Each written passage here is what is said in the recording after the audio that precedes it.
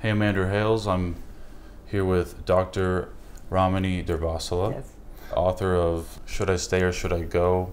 Surviving a Relationship with a Narcissist. She is a professor at Cal State, Los Angeles. Yeah. How long have you been there? Almost 20 years. Yeah. Wow.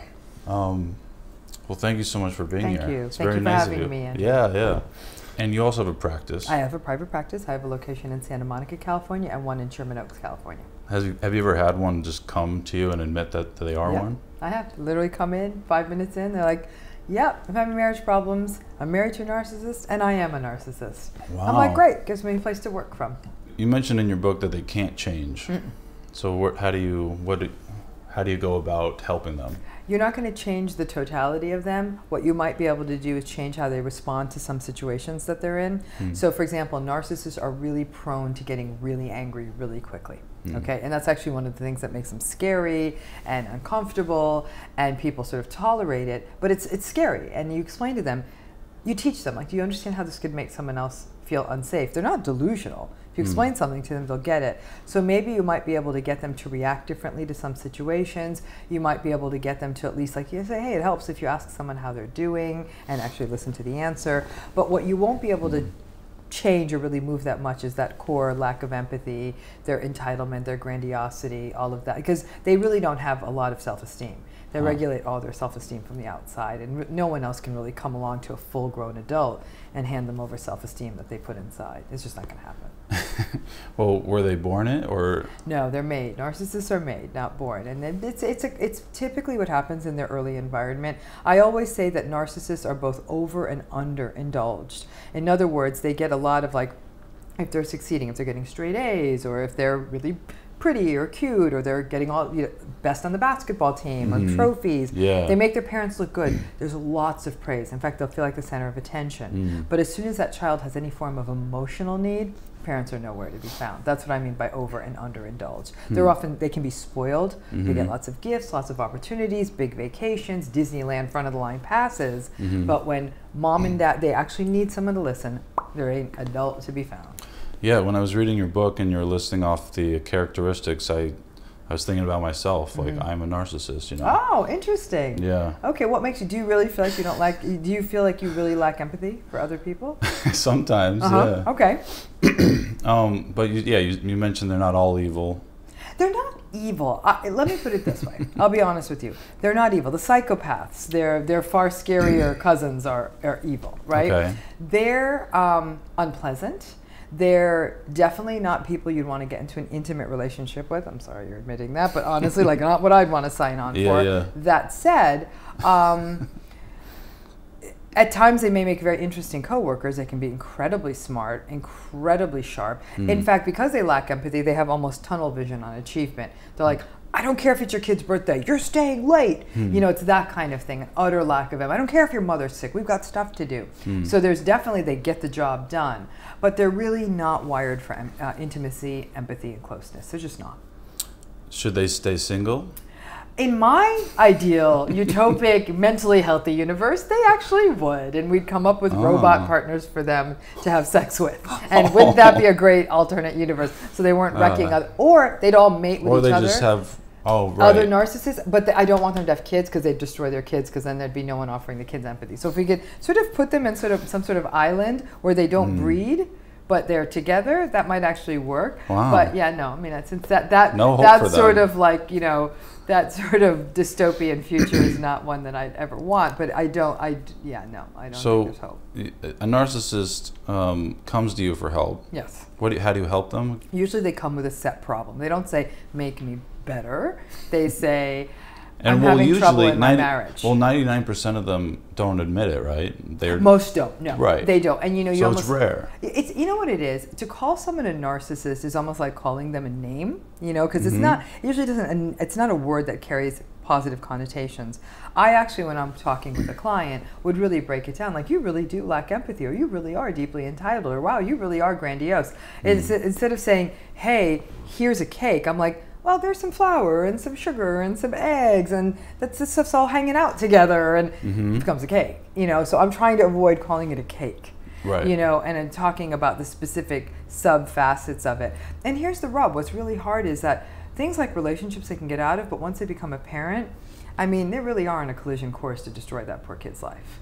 Because Wow. they're not even trying to. It's not like they're like, ha ha ha, I want to destroy my kid's life. They're just not fit for parenting. They're too selfish. So do they have souls? Everybody has a soul. If Charles Manson had a soul, I'm sure it Okay. was quite dark and twisted, but every human being has a soul. I think what we're talking about is what do we as a society value in another person. I'm going to be so stone cold honest with you, Andrew. Narcissism is a recipe for success. You show me a single CEO or world leader who's not a narcissist, and I'll give you $1. Bill Gates? Bill Gates probably had enough. He actually really squelched and crushed his competitors when Microsoft was coming up. Well, that's just normal business. Is it? Or Yeah, is it sure. lack of empathy? We don't know. We can call his wife. I've got to tell you, Well, by it's all reports, I must say that Bill Gates and his wife have donated inordinate amount of sums to charity, a lot of which is doing good works. He's clearly had kids. We're not privy to the inside of his world, but I will say that in order for a Bill Gates or a Steve Jobs or a George Soros or any of these people to have become what they became, they had to have a fair amount of grandiosity. They did. Steve Jobs had to have that vision that no one else did to make Apple Apple. Now, that grandiosity, it's almost like the human spirit is where there's a lot of trade-offs, right? When there's a lot of grandiosity, other things have to give. You almost have to have, that vision has to encompass and consume you.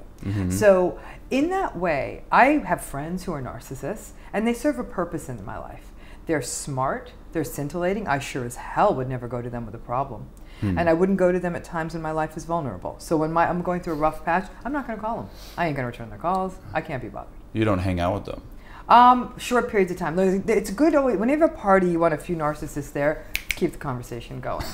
They're definitely good to have in your back pocket for parties and other events. It sounds like you're kind of labeling just self-confident people. No, because self-confident people can be self-confident and still have empathy. And not be entitled, and not be superficial, and not constantly be seeking admiration. A lot of these YouTube stars, you consider them narcissists? Are you trying to get a free therapy session out of me, Andrew? You got me. You know what? Yes, I think some of them are. Because Especially vlogging.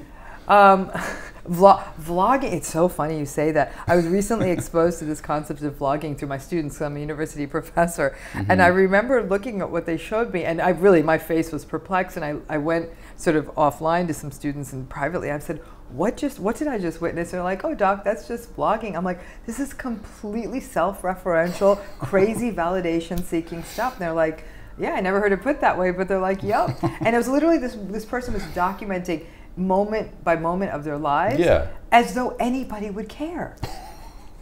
Anybody. Who cares that you couldn't find a parking spot? Who cares that you bought this kind of orange juice? I was like, right. So how is that person ever going to function in the adult world where there's actually real responsibilities and nobody wants a play-by-play of your life? It took me a long time to figure out vlogging before I started doing it. And a lot of people, it's not about entertainment necessarily. Right. So a lot of my audience, they watch it and they feel like they're hanging out with me.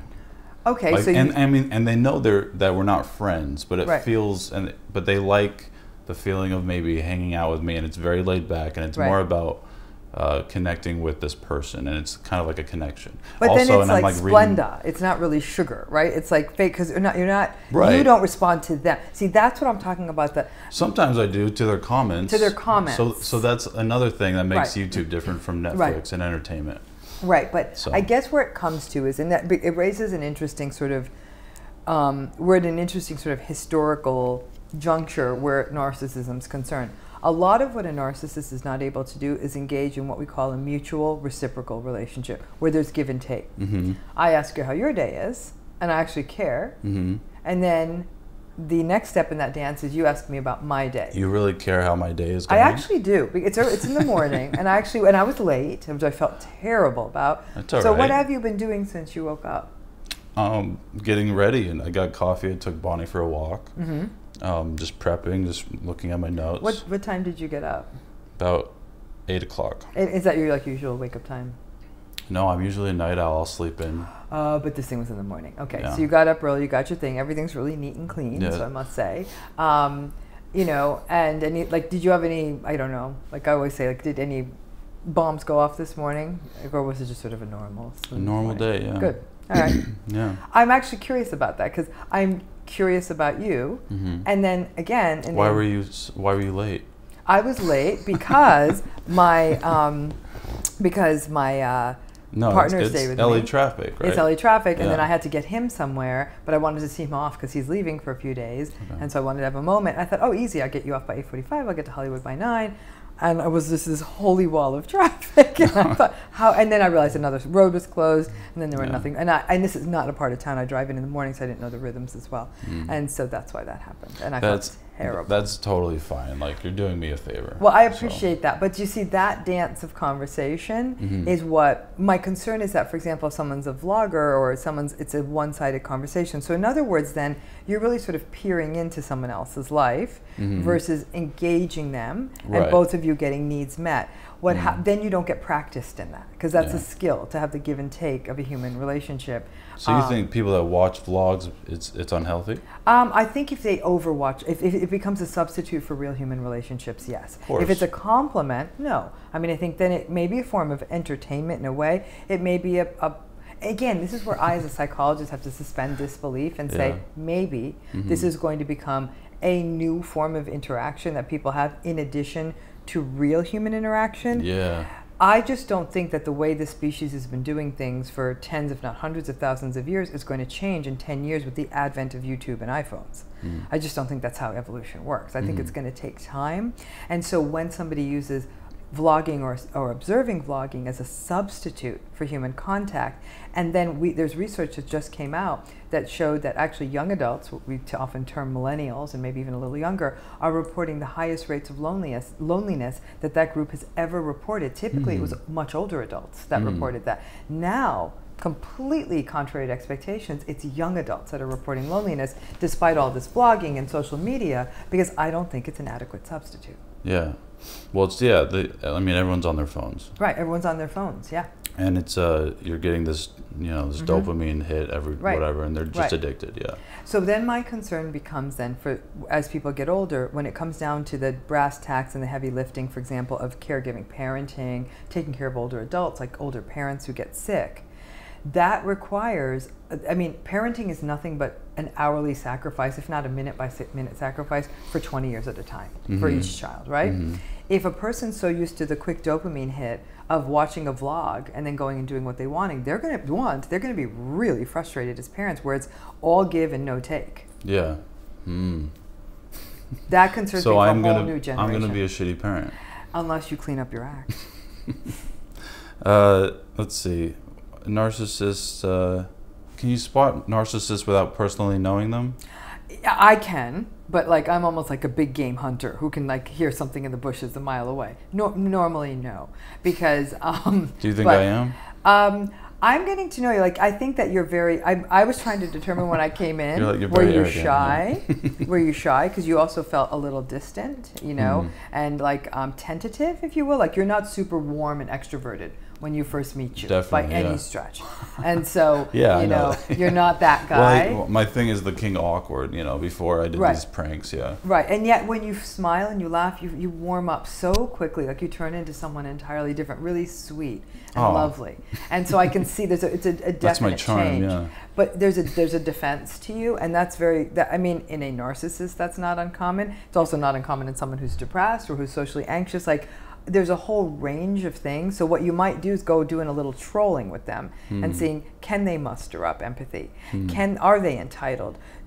Let's put it this way. When I told you that I was running late this morning, Andrew, you could have said, you know what? I'm a very busy YouTube guy.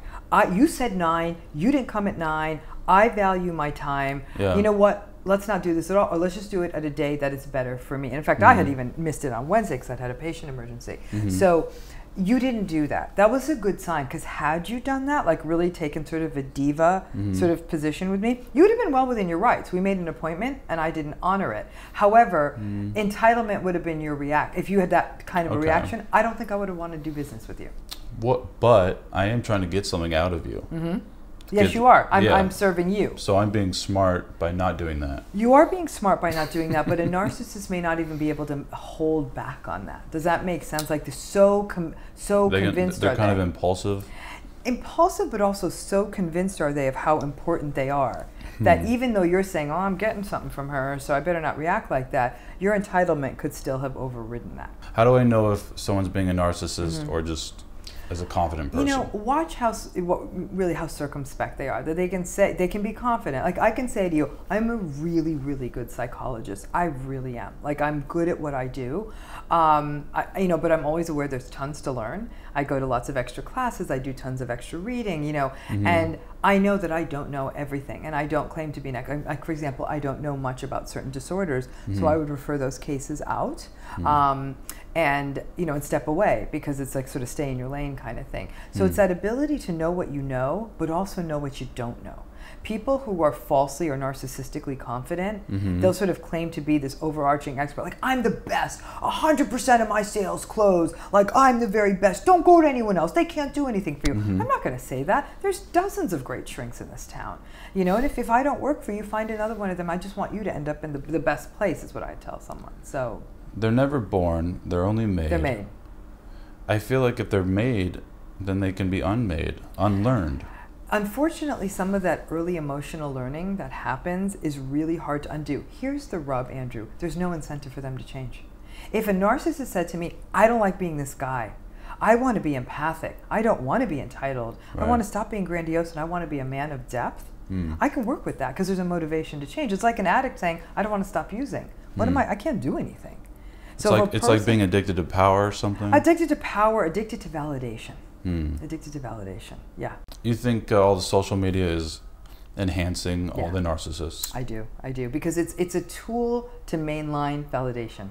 You don't even have to go through the headaches of getting to know someone. You can just have people like your stuff with no other interaction. There's a spectrum though, right? Yeah, of course. Everyone's a little narcissist. I would say, I don't even like the word healthy narcissism because narcissism in and of itself really speaks to not caring about another person. I think there's a healthy need for validation. Everybody likes to be told you're pretty, you're nice, you did it. What a nice YouTube world you've created here, Andrew, because it is actually really cool. It's amazing, actually. It's fun. Your video, I really enjoyed seeing your videos. Like, people want to hear, I love, if I write something, people say, Ramani, that's great. But when it comes down to brass tacks, I have to feel like I wrote something good. From there on in, everything has to be the icing on the cupcake. But you got to be the cupcake. You cannot count on other people to build that whole thing up. Narcissism is the idea that your self-esteem can only be good, if you will. You can only really almost exist if other people validate you. Yeah, I mean, I definitely get depressed when I don't upload, That's but that's also but that's like your job. It's my job. So right. So how do I? That's different. So if your job is to upload and do that, that's what you do. That's how you support yourself. That's almost like me saying, well, see, I actually don't get depressed if I'm not teaching. If I get a break from teaching, I'm thrilled. If that makes sense. Okay. But however, I do get depressed when I'm kept from doing my writing, which I love doing. But that's generative. Like I like creating the writing, whether or not it gets out into the public. So if you are contributing to society in a healthy way, and I'm posting a video, I feel good about myself. Right. That's not really narcissistic. What if you post that video and nobody takes note of it? Not one person watches it, or maybe only 5 people watch it or like it. Could you endure that if you felt like it was a really good video? No, that would suck. See, and the question is how sucky it would be. I agree with you. Like if I write a book and try to sell a book and only like 500 or 400 people bought the book, I'd be like, so I didn't do something quite right. Yeah. However, I still think the book is good. Can you still say, so I might be a little sad, like, wow, I just spent like 2 years of my life to make $1 and nobody wanted to read what I had to say, bummer. But I could step back and say, this was one hell of a book. The world either gets it or they don't. Can you say, wow, that video I just uploaded, that was a great video. Right. The world didn't get it, but it's a good video. A little bit of sadness or a little bit of sort of feeling like a let down, that's normal. But the idea that your world comes crashing down and it's like, I gotta get validation. You see young women do a lot of this. Like, so when you're seeing the way young women might use Instagram to like put up a lot of attention-seeking photos, get past the ones who are really commodifying it, like they're using it to get, like where someone's, say, look at them wearing such and such a skirt so they can get the free clothes or money or whatever they do. it's validation seeking. And I've had clients say like, I'm downright depressed if I'm not getting likes, and there's a real dejection. That's concerning, because now you're living your life in the service of the validation. So what are the simple differences between narcissism, psychopathy, and sociopathy? There's several differences. All psychopaths are narcissistic, but not all narcissists are psychopathic. Does that make sense? Okay. So it's almost like one nests in the other. So if these are psychopaths, they're all completely narcissistic. The fact is, though, the psychopaths have some other things, additional issues. The psychopath rarely feels any remorse when they do something bad. So they're willing to break rules, hurt other people, and they feel no guilt. A narcissist will actually feel guilty when they hurt someone else. What they feel more than guilt, though, is shame.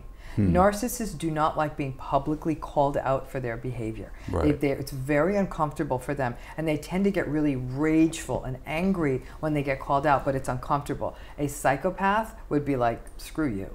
I don't care if you think I did something wrong. It's almost like they'd make great drug kingpins or something like that. Like they could brutally take people out, and they just don't care if it's going to get them what they want. So if they're like, hey, if I kill him and him, then I'm going to get, my business will be fine.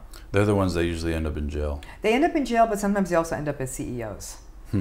Because they're able to eviscerate the way you need to close deals. And sociopaths?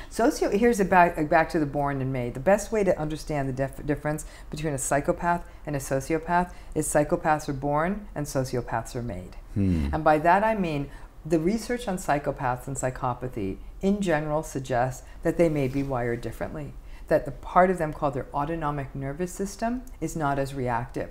So whereas a normal person might get anxious, for example, if they heard footsteps coming behind them on a darkened street, or even, or they were about to do something wrong, like transfer money, embezzle money, normal people, their heart would be racing. They'd be sweating. Their pupils would be large. I shouldn't be doing this. I shouldn't be doing this. A psychopath would be click, click, done, and they'd still go out and like play with their puppy kind of thing. Like they just don't care. That is because they're wired like that. Nothing gets them anxious, and they're willing and able to do really bad things without feeling uncomfortable. A sociopath is made, and that could be through a variety of things. They could be made through their environments. They may have grown up in dangerous and violent environments. They may have had to learn to survive that way. They may have been raised by parents who were like basically gave them like, break the rules all you want if it helps you get ahead. It may be that it's somehow they get acculturated. Fame, exactly. That they may have been a relatively normal person. They get fame too young. And if I had $1 for every person who I've worked with who got screwed up by fame early, and they're difficult to turn around because there's this expectation the world owes them something, they don't care who they have to harm to get there, that's sociopathy. They're not born that way. They were actually, and psychopaths, you tend to see these dangerous patterns of behavior before the age of 15. Animal torture, setting fires, bullying peers, beating up peers, stealing, truancy. Psychopaths tend to do that young. That's not necessarily the case in sociopaths. Are you religious? I was raised in religion, but I'm not anymore, no. No.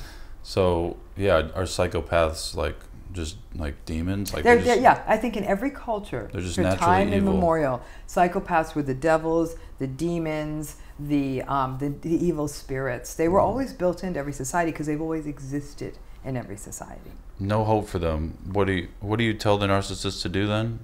I say, like, let's work on little things that would make it easier for other people to be with you. Okay. Like for a lot of them, I work on the rage. For some of them, I work on their coldness, because narcissists tend to be...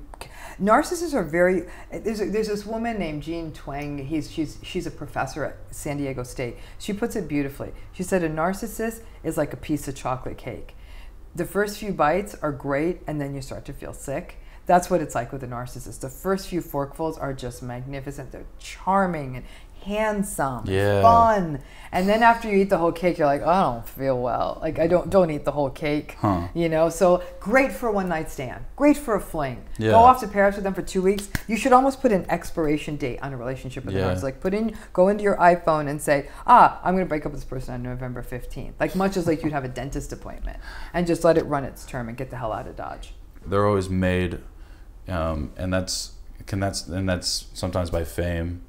They can be made by fame, and but here's the thing. If a person's a real solid person, and they get their fame at 20 or 21, you might see what I call acquired entitlement, like an acquired sense of entitlement. And by that I mean, when I've spent time with or work with, 'cause I've worked in the industry for years.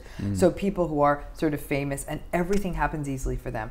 They fly first class, they never wait in lines, cars pick them up, cars drop them off. They can tend to get very short and dismissive with people because they get so used to that. But the minute you point it at them, say, hey, slow down, sister. Like I am not, and they'll be like, oh my God, I'm so sorry. You know, and they'll catch themselves and they'll be really ashen. Whereas the person who's truly narcissistic could be like, this is me. Like, I don't wait in lines. You know, they'll really take that stance. Whereas a person who comes into fame and almost gets accustomed to things being easy, they might fall into it, but you can very easily pull them out. They're not narcissistic. It's almost like they're victims of circumstance at that moment, and when they have to return back to normal civilization, they are able to do so. Yeah, like I think about like the beautiful girl that's had guys kiss up to her whole life, and I think it's like a defense mechanism, right? A defense mechanism on her part? Yeah, like she's just so sick of it, and so it's like she doesn't know how any way else to act other than bratty.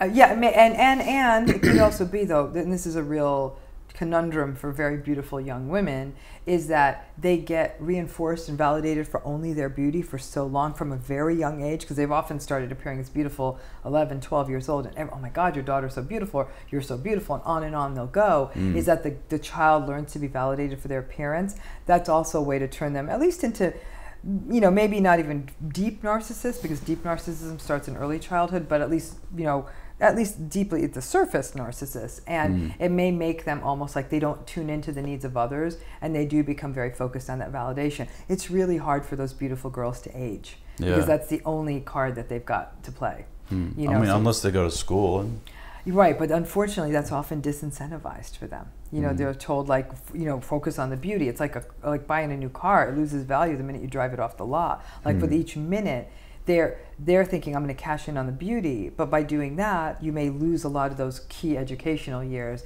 So they're often retreading. They're going back to school when they're in their late 20s, 30s, which is still great. I mean, I've also worked with lots of students here in LA who were that young, beautiful girl. They modeled for a while, they acted for a while, but they didn't make it big. And now they're having to circle back and reconstruct a life. And so at 35, they're going back to school and learning to be whatever it is they want to be. But it is hard because they do often feel like, the world hasn't queued up for me. It's the same with beautiful men. This is not just beautiful women. I mean, this is not gender specific. Like you. See, you're going to get lost with being the beautiful YouTube hottie.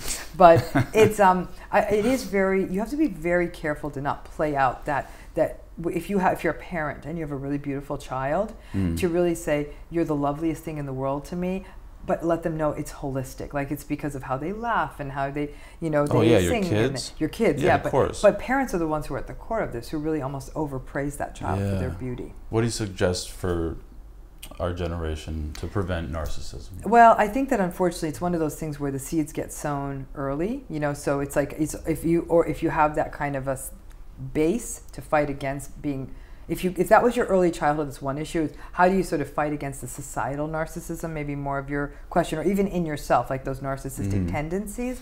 I'd say put the phone down, put the device down, listen to real 3D people. When people talk to you, listen to them. 3D? 3D, like this is, see how my hands move? And it's not even, you know, it's like actually not even VR, it's actually my hand. It's amazing. Like, it's amazing. We keep trying to create robots and printers that make this thing that already has worked beautifully. Holograms are coming in. Yeah, holograms, right. So they talk to the real person. Make sure they are flesh and bone.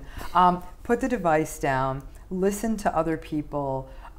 Be mindful. Like, think before you speak. Meditate. Meditate. Post realize, it on Instagram. Yeah. Learn. You know, be careful. Don't let social media be a sort of like how you largely interact with the world. You know. Understand that you have the freedom to choose your life, strive to be authentic, understand the responsibilities that come with choice, which can be a headache, but they're great. It's a choice. It's a choice. All of these things are choices. Narcissism is a choice? Narcissism's not a choice. It's in some ways it's a reflex. It's a reflex that you might have to fight against. You know, so your tendency is to not empathize, to be superficial. Because remember, the narcissist has very, very poorly regulated self-esteem. They're empty inside. And so they need the outside to feed them. They're dead inside. They're not dead, empty. Empty. I think around relationships, the more realistic you are, the better the outcome. Is that, you know, relationships remain, and the research has shown this over and over again, more important than not smoking, more important than not drinking, more important than exercising or eating well, is having healthy relationships in your life. It's literally the most important thing you could do for your health, not only in the short term, but definitely in the long term. And this young generation of young people actually did, in some cases, see grandparents go on to older age, but in a healthy, long-term relationship where they made compromises. Yeah. And I do wonder what's going to happen in a generation where people don't have that going later into life. It's all a wait and see. You know, we may see more communal living in older adults, and which I think could also be healthy too. I mean, we always have to be open to the fact that this could go down in many different ways. Are you worried about the future? I am. I am, actually. I really am. Wow. How are you preparing? I'm probably gonna, I'm old, so I get to retire and leave. Okay. And I'll move away to a very soft, quiet, gentle place. And I'll write. I love to write. And I'll do clinical services with populations who don't usually get mental health services. And I work in India and I work in South Africa, so I love doing that work. And I think it's really important with the training I have to give back to the world in a way that, you know, help those regions of the world capacity build and make sure that the most vulnerable citizens are heard and are taken care of, especially women and women who have been abused or traumatized. Like, that's how I would like to spend the rest of my story. It's becoming very Darwinian out there, and I think we should have evolved past that. Darwinian meaning selfish. Survival of the fittest. Yeah. Yeah. It doesn't have to be that. We've I think enough humanism has passed through the species that we should be able to be above that. We should get more spiritual. I think evolve. Like, I don't think one person needs $13 billion. Yeah. Not when so many people are starving and don't have clean water. You can't make that argument to me. That's not humane. Yeah, that makes sense. So I would like to see... Like, one yacht's good. One yacht's good, 3 10's yachts? too many. Come on. Yeah, right. You know, 10 homes, can't live in them all at the same time. One island. One island, fine, whatever. And I'm not even sure that even a person needs one island. One little country. You know, right, big. Really, 30 cars, you know. So I just have to say that I want to see more social conscience. And I actually think that we're having sort of a epidemic of narcissism in the world at large, not in individuals, but like entire cultures. And we've become very consumerist and materialistic. That's what's going to end up doing us in. You seen Fight Club? Huh? You know, it's so funny you say that. My students, just yesterday in a lab meeting, Dr. DeVasso, we want to watch Fight Club with you. And I do film commentary, so I'll watch films and we sort of deconstruct film. So I said Fight Club will be the first one we do. So maybe we'll invite you, Andrew, to come to our film commentary. I haven't seen sections, but everyone says to me, for a narcissism researcher, you have to see it. My channel, it barely has anything to do with it, but the name LAHWF stands for Losing All Hope Was Freedom, which is a quote from Fight Club. From Fight Club, right. So and that, when I wrote my book, a friend of mine, Rob Mack, who's a really amazing writer and works actually here in LA in television and stuff, he had told me, you gotta watch Fight Club. And when I told him the premise of my book, he said exactly that quote to me. Because my book is, in some ways, is about losing all hope. Yeah. Because it is. Especially in relationships. Yes. In my book, the biggest takeaway, and it's for all human relationships, not just with narcissists, is manage your expectations. Yeah. All of us have limitations. Narcissists have lots of limitations. But if you can manage your expectations, then you can keep a relationship, you know, you can make it work, but you may not want to make it work. But don't expect a narcissist to come bursting through the door carrying about your day with bunches of flowers and saying, hey, honey, I want to hear about all of your successes and vulnerabilities. They don't care. Right. Find someone else who does, and maybe stay in the relationship, but have friends who do care. Well, this has been wonderful. Is there any last words you want to say? I would say that love is good for us. Like, I think that, you know, with this kind of a conversation, it's easy to believe that love is, you know, love is this sort of dark, you know, sort of romantic, thistle, you know, prickly, icky space. Love is good. It's a healing force. It's healthy for us.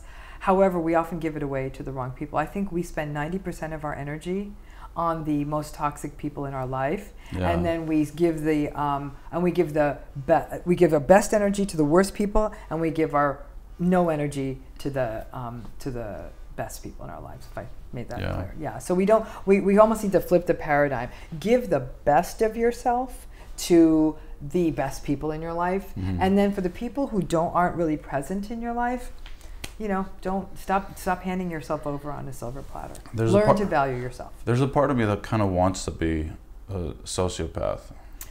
Yeah. Have you dealt with people that like that? I had a student once come up to me and said, "Could you teach me to be more sociopathic and narcissistic? Because it'll do me so much good in my business.